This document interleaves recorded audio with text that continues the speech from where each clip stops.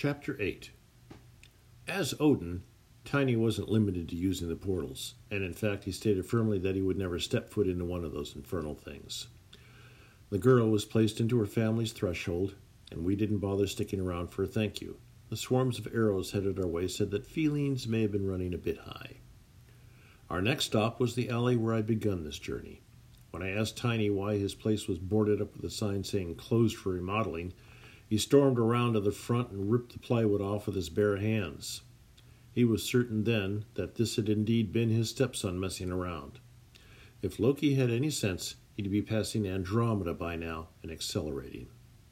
After all the plywood was down, Tiny asked me, "So, why were you checking out my alley?" I shrugged and said, "I wanted a drink."